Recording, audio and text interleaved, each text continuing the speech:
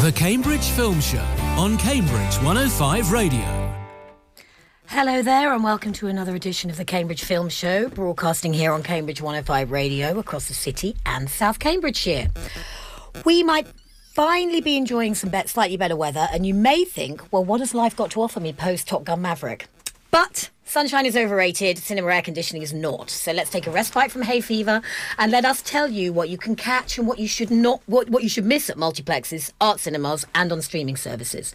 We may not have Tornado Tom, but trust me when I say that we have The King, a Dame, astrophysics and a bunch of other stuff.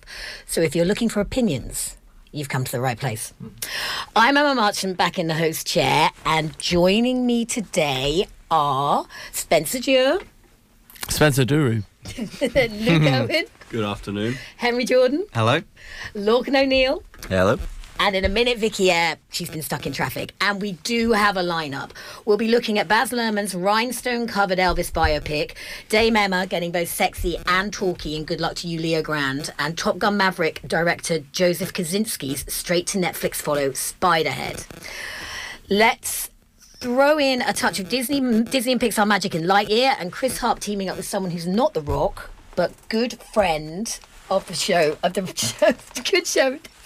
friend of show regular, Ashley Whittaker instead, Mr. Woody Harrelson in The Man for Toronto.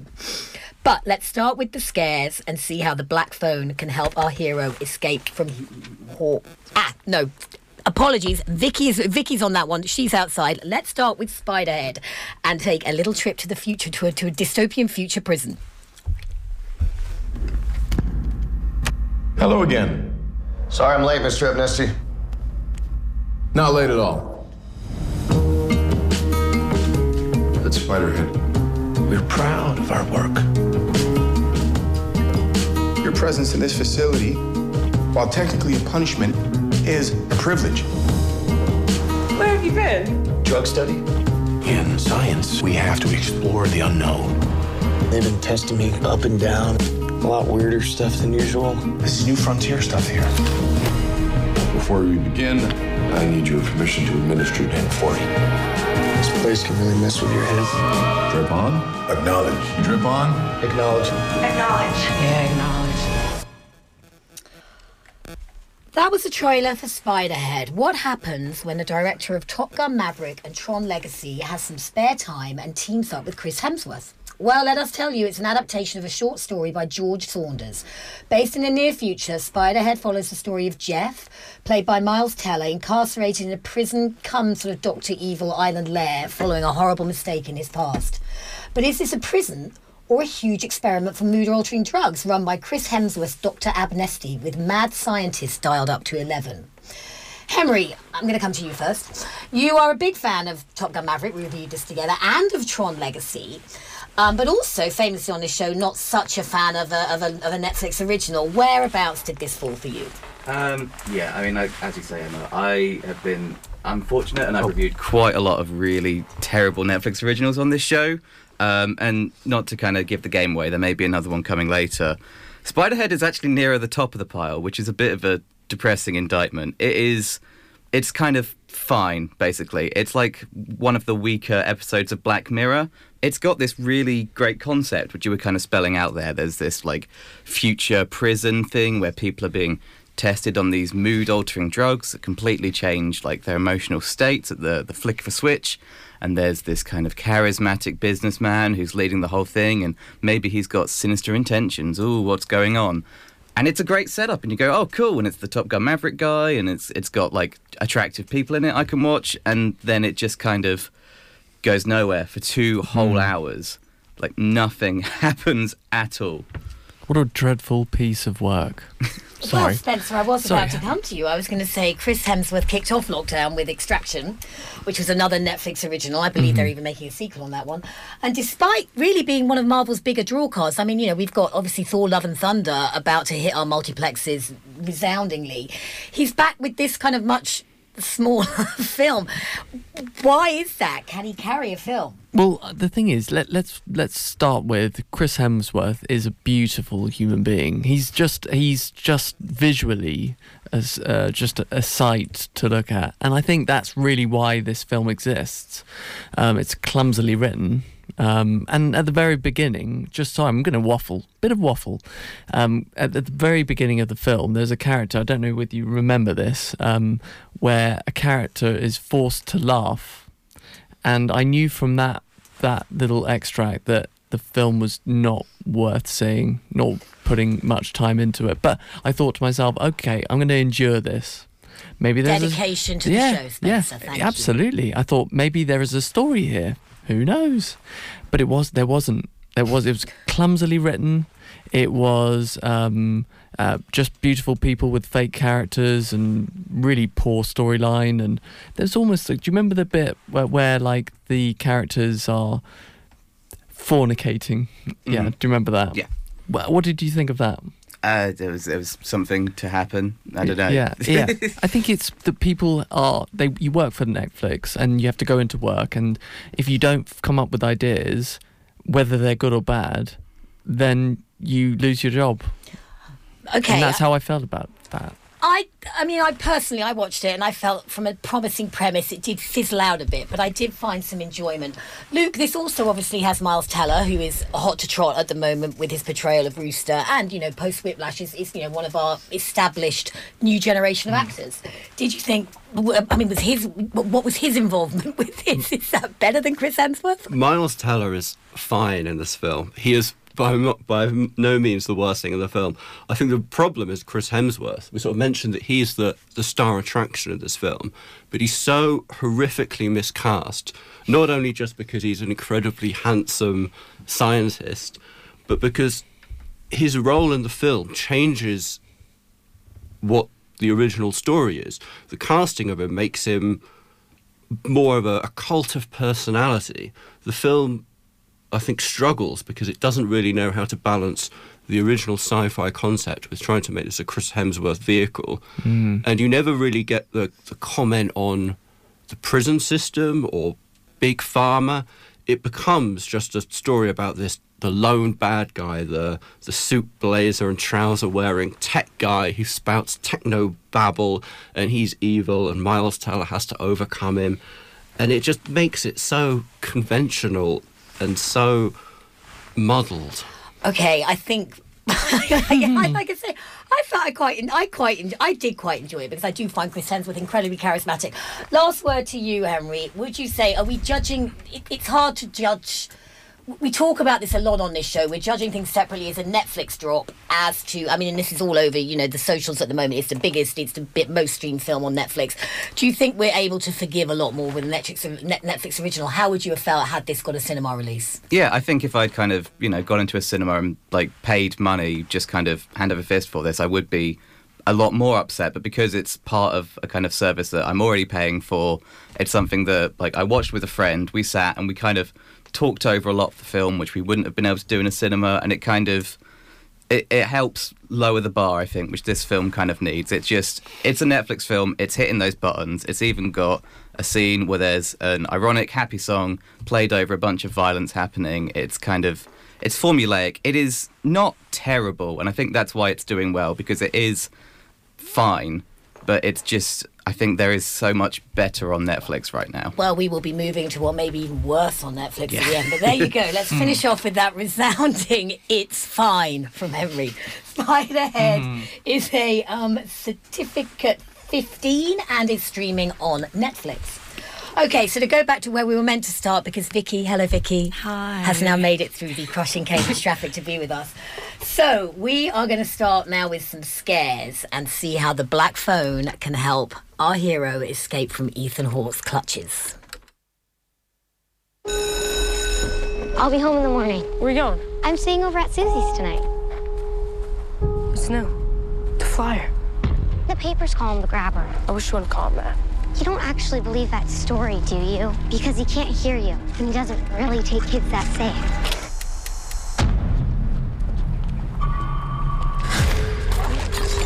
Oh, you goof. Well, isn't that just peachy keen? You need some help? You see that? Yeah. Would you hand me my hat? Yes, sir. I am a part-time magician. Are those black? That was the trailer for The Black Phone, Blumhouse's latest addition to their horror canon. It's based on a short story by Joe Hill, son of horror maestro Stephen King, which was first published in 2004. The Black Phone tells the story of Finney, abducted by Ethan Hawke's The Grabber, but somehow able to communicate with his previous victims via a black phone in the locked room he is held in. Vicky, as I said, this was adapted from a short story by Joe Hill, but Scott Derrickson, the director, has made the conscious decision to set this in the late 1970s. He has. In Colorado, which is an era obviously long with the shadows of serial killers, particularly famous ones. Did this aesthetic work for you? Absolutely. I had a really good time in this film. I didn't really have any expectations, but in general, even the introduction bit, it has its own score for the soundtrack, and it like instantly puts you into this horror setting of the 70s. It's like FBI like kind of photo collages, all these missing kids. It's got this soundtrack that's similar to like the beginning of American Horror Story and the X-Files, and like it's very alluding to like how dark they're going to take this, and it starts quite innocently, but instantly you're like, okay, this is a horror film, this is something bad is definitely going to happen. And I'm a little bit, the more I've thought about it, it's not Scott Derrickson's like scariest film, but I had a really good time with it. Excellent. Talking of Scott Derrickson, Luke, he directed this after he was taken off Doctor Strange and the Multiverse of that Madness, according to the old adage, creative differences, which you'd think would have to sting, but has he come back with do you think this was a kind of, a dreamy creative project for him? Has he come back with something that he really believes in? I would hope so. I think this film is very close to being very good. I think Vicky hit the nail on the head with the sort of the style of the film really allows him to do something that he wouldn't necessarily be doing with these big blockbuster films. And the 70s setting gives it a very unique sensibility. With horror thrillers like this, there's always a bit of room for sort of some heavy-handed direction. And I feel like it falls down in a couple of places with some stylistic choices that I think take away from the filmmaking. But otherwise, I think a very impressive film, and I think one of Blumhouse's better recent releases. Vicky, you said not his scariest film. Yeah.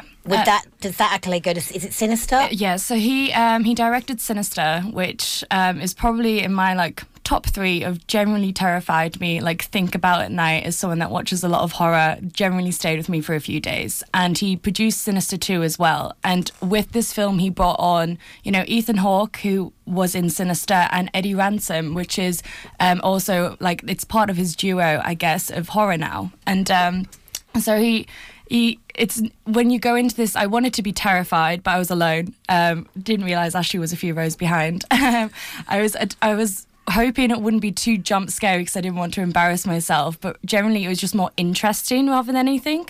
And I think Ethan Hawke generally played, he wasn't as scary as I wanted him to be. He has the whole Tom Savini mask, he has the whole horror get-up, inspiration for maybe Silence of the Lambs like kind of character, but it never quite got me there. To be really scared, but more than anything I was just interested in the characters themselves rather than this big thing that was about to happen, like scare-wise.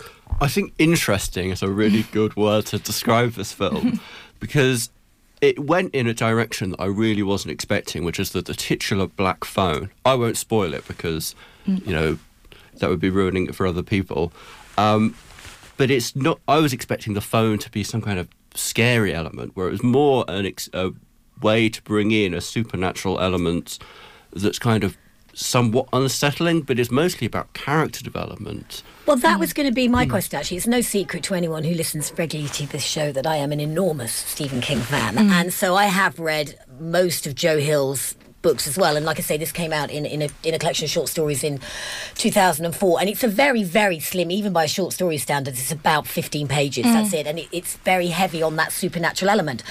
Do you think, Stephen King obviously has become one of our most adapted writers, particularly, he's having a real renaissance at the moment with all kinds of things, TV and film. Do you think this could happen with other, Joe Hill is credited with writing, he wrote this as well, based on his own short story. So do you think, based on this, that as a scriptwriter, he could also should Stephen King watch his back? I'm not quite sure, because the thing is with this film, it has a lot of bulk elements that didn't really have to be there. So each of the kids that has been murdered all have their own introduction to give some emotional value, you know, with a Dazed and Confused soundtrack to go along with each character introduction. And you can see that they're trying to fill out what could be a really gripping plot in short film, but instead it's a feature, it's a blockbuster, so it needs to fill out the space and the time with that. Not gonna lie, I really appreciate the introductions to all the characters. It kind of gave this almost Stranger Things, but the darker turn, Summer of '84, which came out a few years ago, kind of turned to it. So I did appreciate that, but people that are there for a really anticipating kind of crescendo of a horror film will not get that with this at all. Okay, so it's a quieter kind of film and less scary than Sinister. Luke, any last words?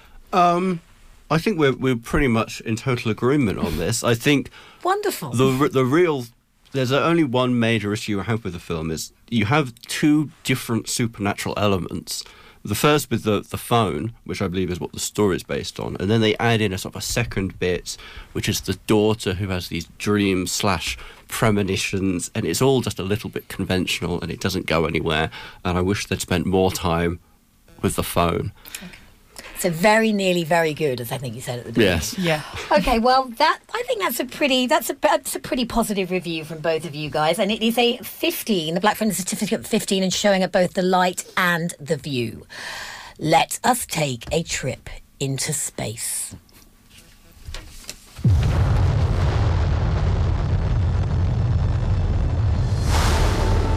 Buzz Lightyear mission log, stardate 3901. After a full year of being marooned, our first hyperspeed test flight is a go. Who are you talking to? No one. You were narrating again. I was not. Just doing the mission log. You do know no one ever listens to those. I know that. Narrating helps me focus. Ready, Captain Lightyear? Ready as I'll ever be, Commander Hawthorne. This is exciting. A new adventure. I'm gonna grant you 4 minutes to be off planet, but then you come right back to us. To infinity. And beyond. You are clear for hyperlaunch. Beep boop, beep boop, beep boop.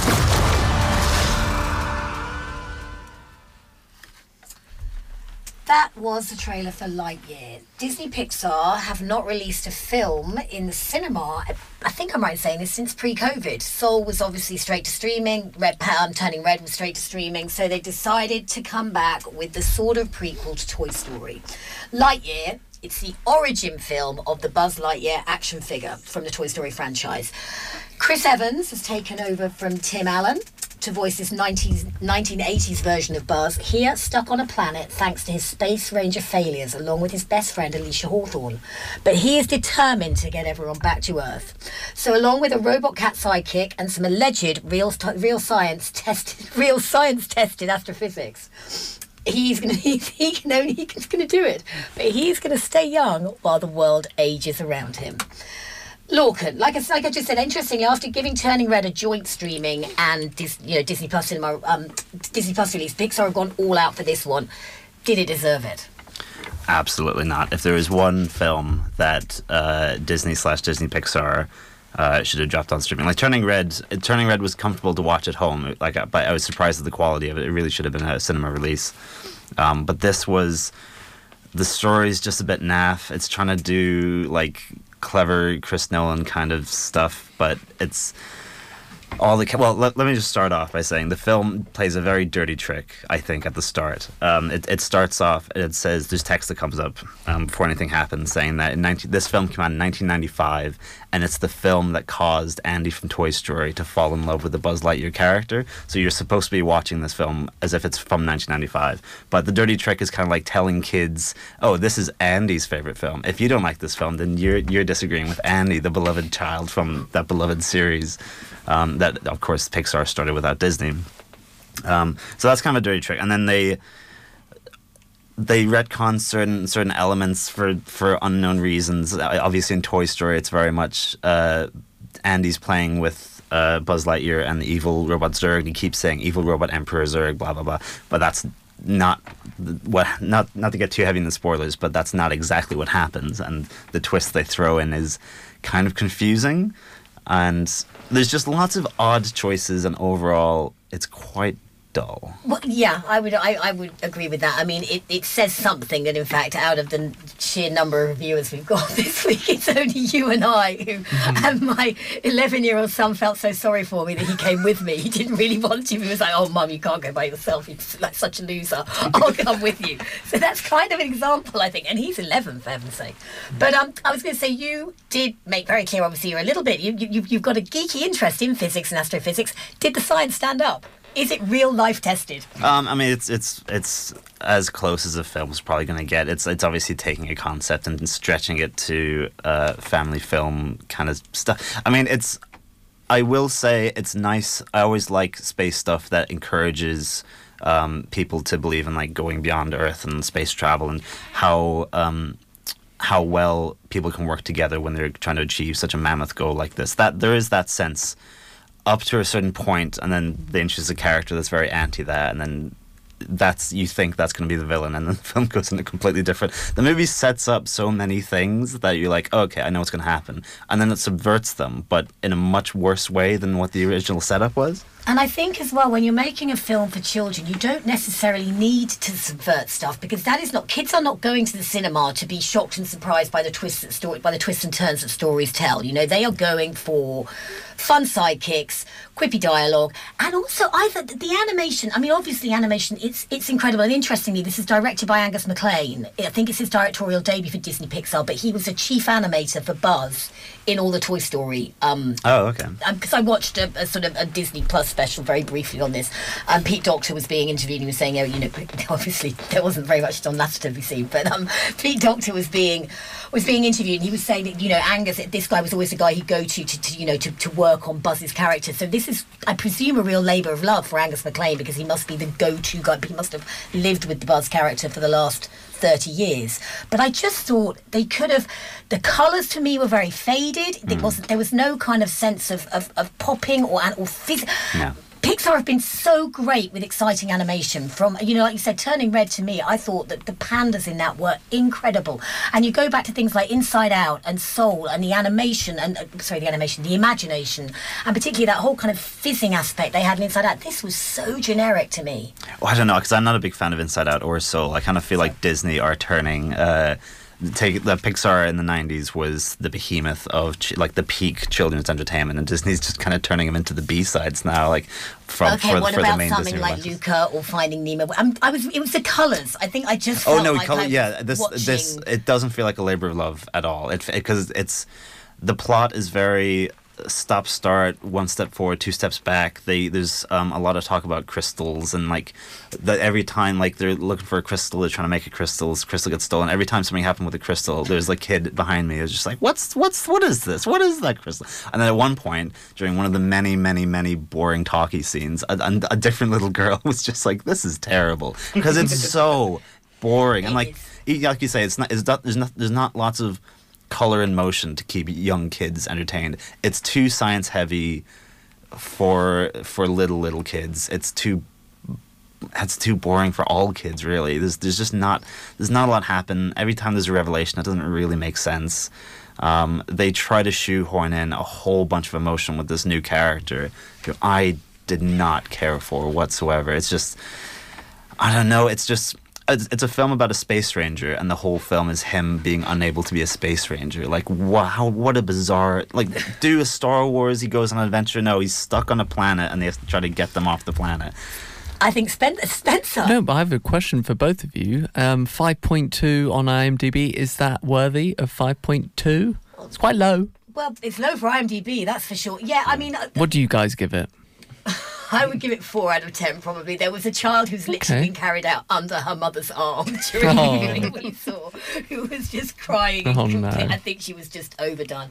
It's disappointing, because obviously Lightyear is Buzz Lightyear himself, and Toy Story is such a beloved franchise, and I thought Toy Story 4 was one of the more perfect films that's come out. Actually, I'm a huge Pixar fan, but I thought it was one of them. And so this just leaves a bit of a taste. It feels like it just is rolling into all these live-action Star Wars knockoffs that Disney Plus are doing. It just felt like they've kind of taken some of the backgrounds from that and turned them animated, and then they've just ticked boxes with like, right, he needs to have a sassy sidekick, he needs to have a best friend, he needs to have a cute animal sidekick, which is the robot cat socks, and we haven't even mentioned that Lorcan's utter favourite, Taika Waititi, who seems to be doing everything. He pops up doing some... Well, he's just doing his regular Just doing shtick. his shtick. But I think the weird thing is as well, it's like, it's Buzz Lightyear. Like, it's imagine making an Indiana Jones film where Indiana Jones has to learn to work as part of a team to achieve a goal. Like, it's, you want to see Buzz Lightyear off on an adventure, doing his thing. True. But it's just, he's saddled with all these side characters, none of which are funny. Not a single joke lands.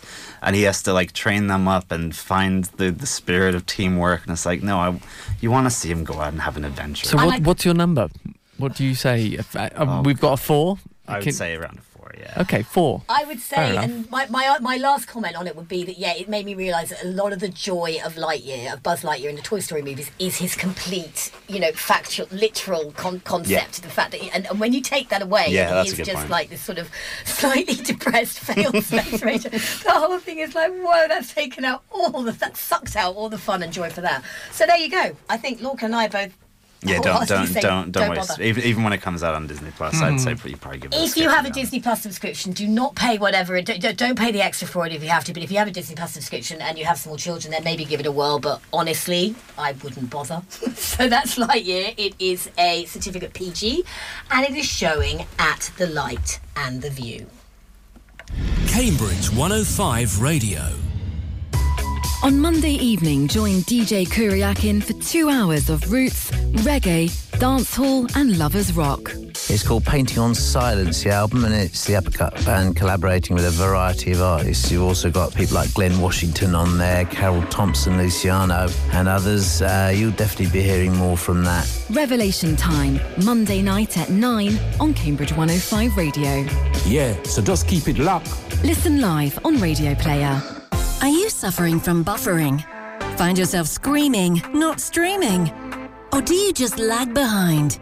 Then it's time to demand better broadband. City Fibre is building a brand new full fibre network across the UK, giving you access to broadband from a range of providers that's more reliable and up to 20 times faster than average. So you can stream, game and video call without interruption. Get connected to full fibre today. Choose your provider at cityfibre.com/Cambridge 105. CKLG Accountants are a friendly team of accountants and tax advisors with big firm expertise. I'm Lawrence, Director of CKLG, responsible for business services. We understand that running a successful business brings many challenges. Our experienced business services team provide a bespoke service and offer professional advice at every stage of your business journey, allowing you the freedom to focus more on what you do best. To find out more, call us on Cambridge 810 100 to arrange an initial chat with one of our specialists, or visit our website cklg.co.uk. CKLG Accountants, your partner in business, your partner in life. Cambridge 105 Radio.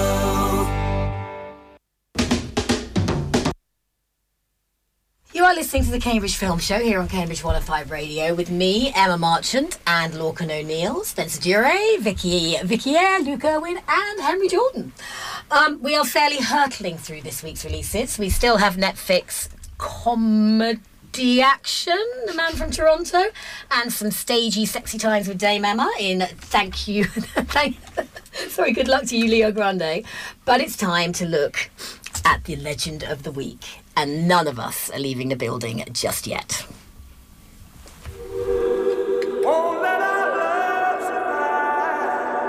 There are some who'd make me out to be the villain of this here story. Let's don't let a good thing die.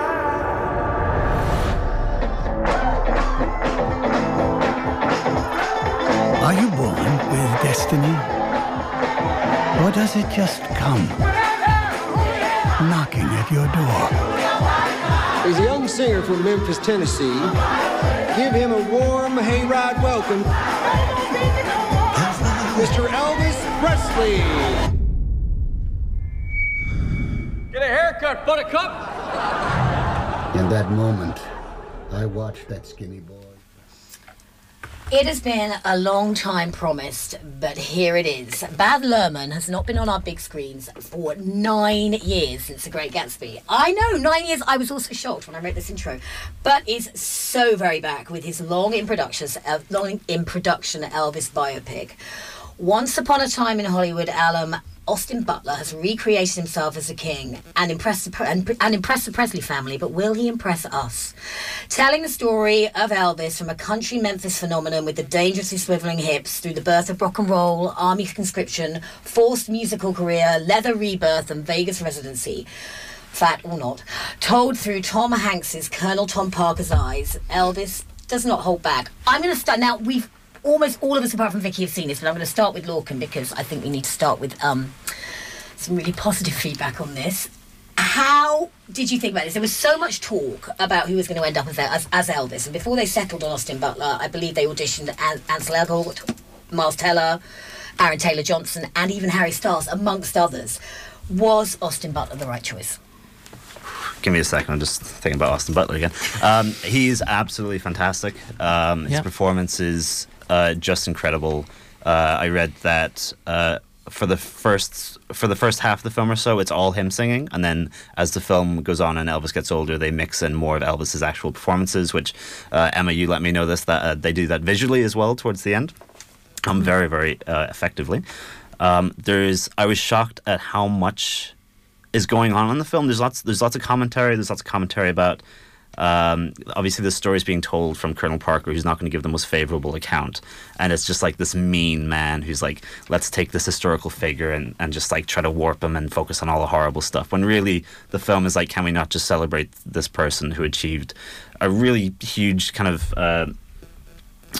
a huge cultural achievement and brings joy to so many people. There's a not so subtle dig at cancel culture, which was quite amusing.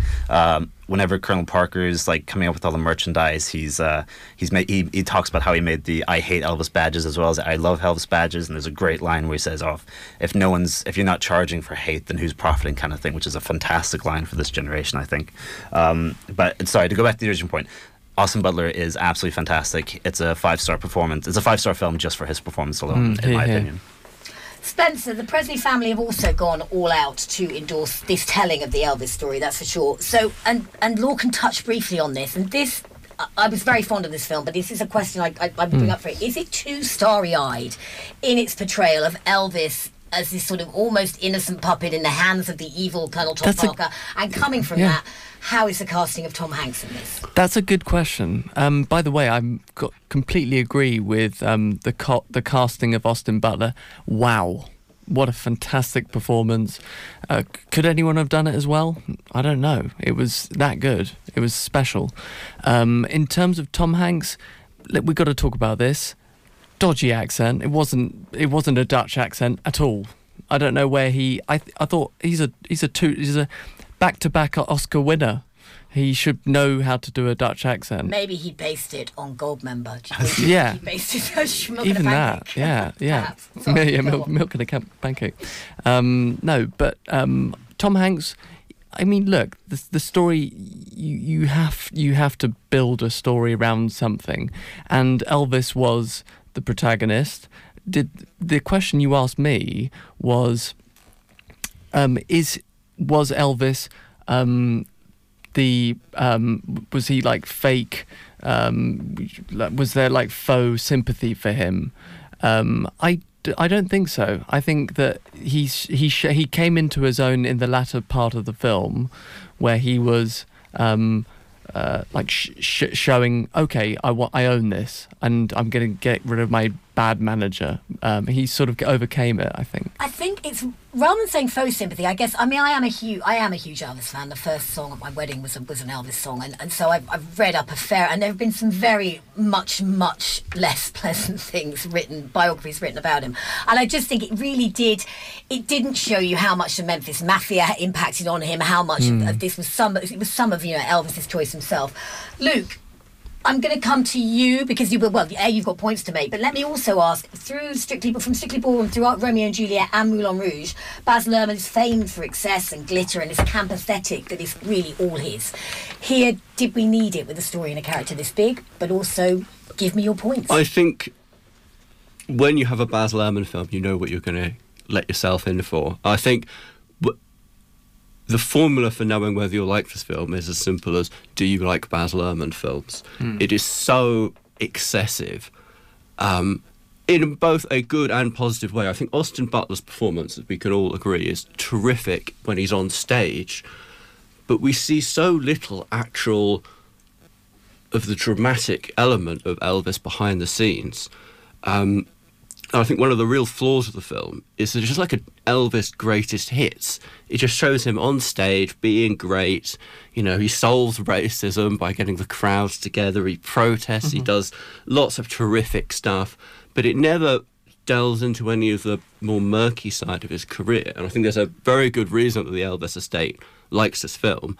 And it's because it's so reluctant to show anything even remotely critical of him. There's a moment early in the film where he's have to be the new family-friendly version of Elvis, and he goes on stage in top hat and tails and sings to a hound dog. And we're told that this is one of the most embarrassing moments of his career, but we never see it. And the same way, he gets shipped off to the army and he has to shave off his hair. But then in the next scene, he's got a full head of hair again, romancing Priscilla Presley. The pill addiction in his later career is barely referenced at all. I would agree. I agree with all of that, and like you say, I'm pretty sure I'm sure the Presley family are fond of it for these reasons. Henry, let's come to you. I think part of this, and it's a long film, it's 2 hours and 40 minutes, but I think it is partly about using Elvis as almost a sort of cipher to give you Baz Luhrmann's picture of America from the 50s, in the 60s, in the 70s. I thought there was one really interesting line where he and Priscilla are in the back of a car, and it's 1972, and she mentioned something about how he could go to a institution to heal, and it's to talk about healing from his pill addiction. I thought, now that's a nice touch, because that's something you really probably talked about in the 70s. In the 60s, no one had any problem with what anyone was doing, and I think that we have to, because Elvis himself is quite an enigma and has remained so. What would you say to that, Henry? I am kind of fascinated by a lot of these responses, because for me it is a film that kind of feels very barely skin deep.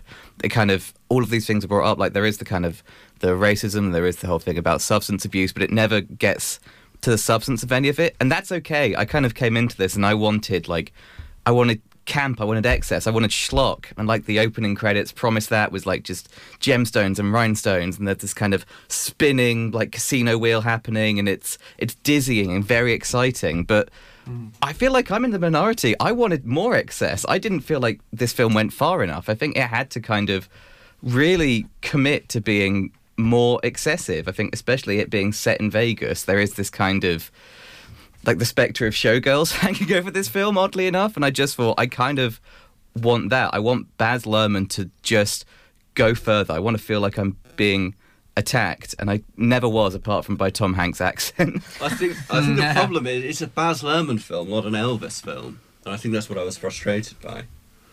Can I say just something? One thing that I did enjoy, that Baz Luhrmann did explore the theme of loneliness. I thought throughout the film, I felt like I was lonely just watching Elvis, and nobody was really on his side. Even when they weren't, and he was alone.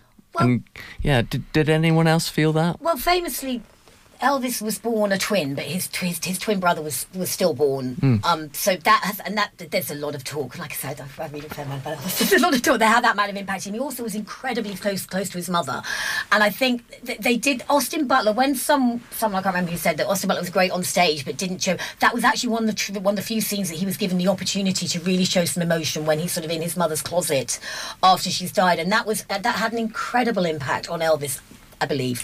I didn't know the guy personally, but yeah, I believe it really did. He lost her very young, and he was incredibly close to her, and he bought Graceland. I've been to Graceland, and Graceland is a surprisingly small house for someone who had, as much money as, let's say, he did by the end of the 60s, but he never wanted to sell it or move, because it was the house that he had bought for his mother, and that was incredibly special to him. And you're right, there is, and I think Austin Butler does a good job of sort of, Elvis is a bit of a mystery cloud enigma, and like you say, Baz Luhrmann does not do more than scratch the surface of that. But then, did he need to?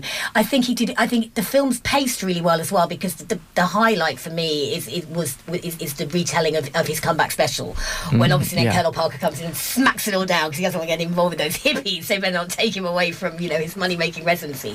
But it was done when he comes out and sings "If I Can Dream," following Bobby Kennedy's assassination and Martin Luther King Jr.'s assassination, it was a moment that just filled me from toes to foot with like, oh my goodness, I'm so pleased someone's put this on a big screen. And just to kind of talk about Baz as well, because I know some of us here in the studio would have liked more drama and digging into the trauma of things, maybe a bit too much glitz and glamour. I thought it was perfect amount of Baz. This feels like the film that he's been building up to for a while. I thought it was a perfect amount of glitz, perfect amount of drama, and I don't care what Tom Hanks sounded like. Every single line delivery was laugh out loud funny, but I think that was the intent, because he is a parodical figure in real life, I believe. I hope so, and also let's think that maybe by having someone as stable and secure as Tom Hanks, it then gave Austin Butler the confidence, because this is a big role for him. You know, this is a big role and a big and yeah. Although he seems to be half being Elvis in his in some of his interviews now, I've got no problem with that, because if anyone does it well, Austin Butler does. Any last words, Luke, Henry, Spencer? Yeah, I think if you love Baz Luhrmann films, you will love this film. But personally, I wanted a little more conversation and a little less action. I think listeners, just to add to that, to what Luke just said, I think listeners should know that it's a very fast-paced style and scene transitions. Felt more like a sort of a highlight reel, but that's very Baz Luhrmann. It even has that sweeping shot, which is so like Moulin Rouge. Yeah, exactly. The Beale Street, Beale Street set looked like it was almost a Moulin Rouge style Beale Street set, and they have that sweeping camera just as they have in that. But yes, Henry. Yeah, I went in, I wanted Moulin Rouge, Baz Luhrmann, and I feel like I got Great Gatsby, Baz Luhrmann. That at home is hopefully going to help you decide whether this is for you. If you're me, you always want Strictly Ballroom, Baz Luhrmann, so maybe it fell somewhere in the middle. I think they've done, I personally think Baz Luhrmann has done a cracking job with bringing it's not perfect by any stretch of the imagination, but I think he has done a cracking job in bringing a long-awaited piece of work to the cinema, and it should be seen on a big screen. It deserves a big screen, that's for sure. Yeah. It's a Certificate 12A, and it is showing at all 3 Cambridge cinemas. Okay, let's take a quick change of pace and let us check in with Leo and Nancy. Out there with more sexual experience than me, it's embarrassing. Do you want me to brush my teeth? Oh, God, this is crazy. Nancy? It's terrible. It's wrong. Nancy? Yes? Come have a dance with me. I guess I'm frustrated. Is Leo Grand your real name? Thinking about all the places I should have been by now. No, I simply don't understand why you're doing this. This to save up for our college? That was a very little bit of good luck to you, Leo Grande, because I'm not going to lie, it's hard to find a radio-safe trailer given the subject matter. This is directed by Australian director Sophie Hyde and written by British comedian and actress Katie Brand, who did have her own TV show back in the noughties on ITV. Emma Thompson is playing the recently widowed and retired RE teacher Nancy, who has hired an anonymous hotel room, and also sex worker Leo Grande, played by relative newcomer Daryl McCormack. I believe he's been in a bit of Peaky Blinders, but that's about it. To reawaken fires which have perhaps long been dormant in her. Vicky. Okay. I am not going to beat around the bush. There may have been more of an ick factor if you think about this sexually, like if the sexes were reversed. Let's think, for example, that the Dame Emma Thompson's role was played by Sir Kenneth Branagh, and let's say was sort of some young ingenue who's done some bit of TV. I mean, is all this has got to offer to us this idea of role reversal, and should we be happy this is being put on there? But or is that just? I mean, I didn't really see it that kind of way. I went into it because I believe it's been made that this film is made for Emma Thompson. Like this role was written for her. The role reversal I haven't thought about just now, and I don't think I want to image that again. Mm-hmm. But I feel like this was put on to show Emma Thompson's kind of acting chops in a role that was made for her that sucks the life out of who she kind of is as an actress, and that is what it did. I didn't really have a good time with this film. I thought Daryl McCormack, actually, though, he kind of kept it alive in parts where obviously I don't know if it was the script or what, but she just made me angry for a lot of the film rather than this kind of Emma Thompson I'm used to seeing on screen. And it, even with the kind of subject matter that it has, it wasn't really fun or lighthearted in any kind of way. So I don't know if that was like the main draw for this is what people are going to get. I really do wholeheartedly agree with you, Vicky. Spencer, it is essentially a very stagey two-hander. What, if anything, makes it cinematic? Talking about things that deserve a cinema release or don't deserve a cinema release, really, what would you say makes this credible to go and watch at the cinema? I'm a big fan of this film. I'm 2 versus 1 here. But yeah, no, it's a refreshing film. It feels like it should have been with us all along, really. It's actually quite a challenge. I know this from producing films myself, to actually put an entire film in one room and get away with it. It didn't feel like that. 90% of it's just shot in a hotel room, and I'd say it was humorous and witty too. Like, this not just by people laughing within the cinema, but it's not one of those things. It's not like a stand-up comedy, but it makes you feel nice, listening to Emma Thompson, who, by the way, I think was fantastic, along with Daryl McCormack. So I felt it was a positive film to watch. I feel like the laughs weren't with the character, though. They were at the character, and I think that's why I have such a problem with this film. These are laughs from people that I find it ridiculous that a woman of maybe this age is saying these words on screen with a younger man, and I just think that's completely humiliating in kind of ways. And, Emma Thompson... to whom?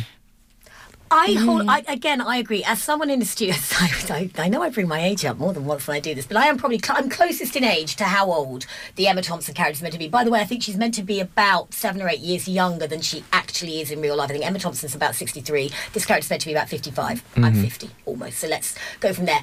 And I did find, honestly, when she gives this list of things that she never got to do with her husband in 31 years that she wants to do, I found that slightly risible in writing, because I found it very hard to believe that, but I didn't laugh at it one way or another. I just thought, well, that just doesn't really feel very real. Henry, obviously as well, we've got to think about the fact that this is all about the chemistry between our two protagonists. And did that chemistry work for you? Was it both what it was meant to be, which is kind of sizzling and touching? Because obviously Leo Grande is meant to be helping Emma Thompson's Nancy, but then in return she sort of is meant to be sort of helping him come to terms with his own life choices, if you choose to put it that way. I thought the kind of chemistry was kind of what kept the film alive. It's what you need in a film where it's just 2 actors. I thought I wasn't crazy on this, but it did keep the film consistently watchable. I was kind of always happy to be there with them as they kind of kept delivering these lines. And that's part of the problem, is that they did always feel like lines that were being delivered, but they were lines that I liked, and lines that were funny, or lines that were kind of interesting and brought up like good, things that should be brought up. I think actually the casting of Thompson is like the masterstroke of this film, because and take this as the faint praise it is. This is a film whose heart is like really in the right place. And I think it's having a lot of very interesting conversations about pleasure and about connection and about sex work. And I think these are conversations that a lot of people don't have, but they're conversations that people who are fans of Emma Thompson and are watching this film are now going to have. Just this morning, I was talking to my aunt, who's similar age to you, Emma, and she said, I'm going to go see that new Emma Thompson film. I don't think these are conversations that she's having a lot with her friends, and I think that actually, after watching this film, they're conversations that she might be having a bit more. And I think that's kind of what you want from this film. I mean, at the end of the day, this director, I feel like if this was done with a bit more life, I would have enjoyed it a tons more. I mean, I had a good time with the back and forth, and even the bedroom was like, the hotel room was a character in itself. When it disappeared, I felt like I was there for so long, and when it gets taken away from the film, I was like, I feel like quite scared. I'm not in the same setting anymore. And I feel like Sophie Hyde, her last film was Animals. I also came away with just like, that was okay, but it wasn't great. And maybe that's what I think, like, because she had Emma Thompson in this film, she had like so much to do with that. And I know that it wasn't written by her, but I wanted a bit more delivery. Yeah, I mean, I feel now like a terrible human being for being so mean about it, but I found it slightly smug as well. But you're right, if this is bringing up dialogue, and like you say, I'm sure my parents-in-law will go and see it, and I think I was having a conversation with someone else who does a show the other day, and they said it reminded me of a film a while ago that their mother went to go and see it. If it brings up with people who should be seeing it. So there you go. If you feel you should see it, go and see it. And how charming was Daryl McCormack? Come on, we got to agree on that. I hate to say it, I really didn't. I'm sorry, and I'm a huge Emma Thompson fan as well. I am a big Emma Thompson fan. It didn't land for me, and I can't quite put my finger on why. I felt like I was watching yet another kind of sort of BBC two-hander that had been made during COVID, when the BBC really sort of were inordinately smug about everything they made. So I'm sorry that was me, but I think that both Henry and Spencer found lots to enjoy in this. Yeah. Vicky and I maybe not so much, but it is a certificate 15. It's showing at the Picture House and the Lights, so why don't you go and make your own minds up. Okay, we've got to move on to the very last film of the week, which I feel is going to be a treat. We don't have long, but let's check in with The Man from Toronto. Hey, Toronto. You ready to go back to work? We need an extraction of information. Meet at the safe house in 19 hours. You're early. If you on time, you late. Ain't that right? Follow me. You gonna take me on a tour? Another super short trailer, this time for, I think, probably meaning there will be reasons for swearing. Right, Chris Rock, who has to be one of the hardest working men on Netflix at the moment, is... Oh, sorry, Chris Rock. I got to say Chris Hart, because, of course, Kevin Hart, because he works with The Rock. I am so sorry. He normally is with The Rock. He's with Woody Harrelson. That's so shaming. I did that twice. He's got to be one of the hardest working men on Netflix. I don't know if anyone caught his real life crime one with Wesley Snipes, which was quite fun. Anyway, he's back. High concept action comedy, The Man from Toronto. He plays a hapless Teddy who, through a mix-up due to lack of printer toner, stay with me, ends up being mistaken from The Man from Toronto, a cold-blooded contract killer played on full growling form by Woody Harrelson. So clearly they end up on a plane together to Puerto Rico, and hijinks ensue.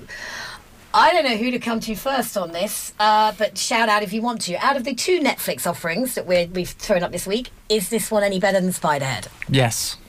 Straightforward from Spencer. Tell me why, Spencer. It's an awful film, but Spiderhead was worse. It's Kevin Hart plays the same character, just in different settings, different films, and it's the same with this one.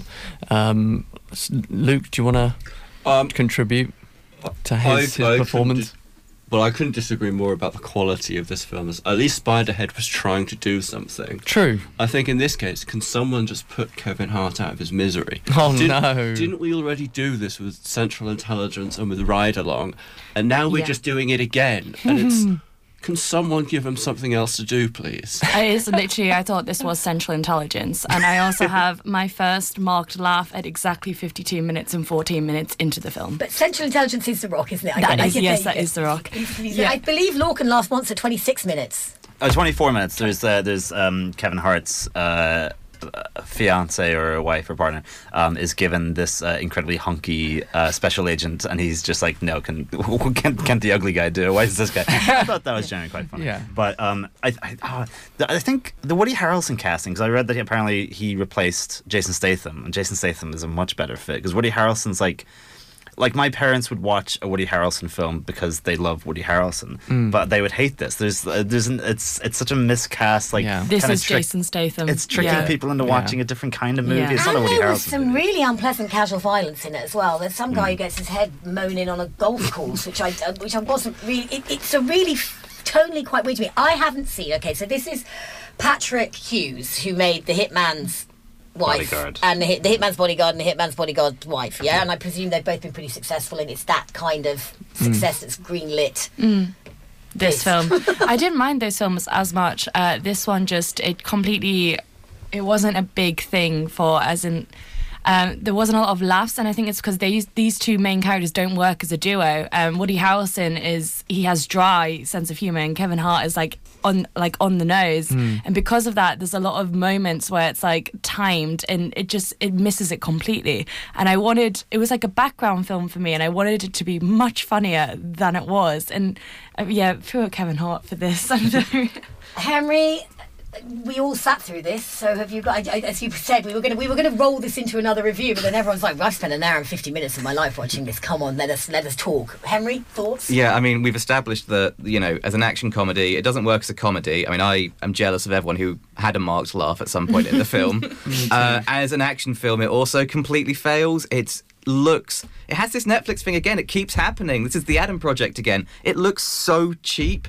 There's this airplane scene which is like disgustingly like put together in like Microsoft Paint, and then there's a fight scene in the end in a gym which is made to look, maybe it's kind of like one shot, except you can like see the kind of scissor cuts from where they've edited it all together and where they've clearly put in stunt doubles or like that's where more the budget visual effects. went. The budget went on Joker and the Thief to make that a successful like stunt scene because it needed that music and those edit cuts.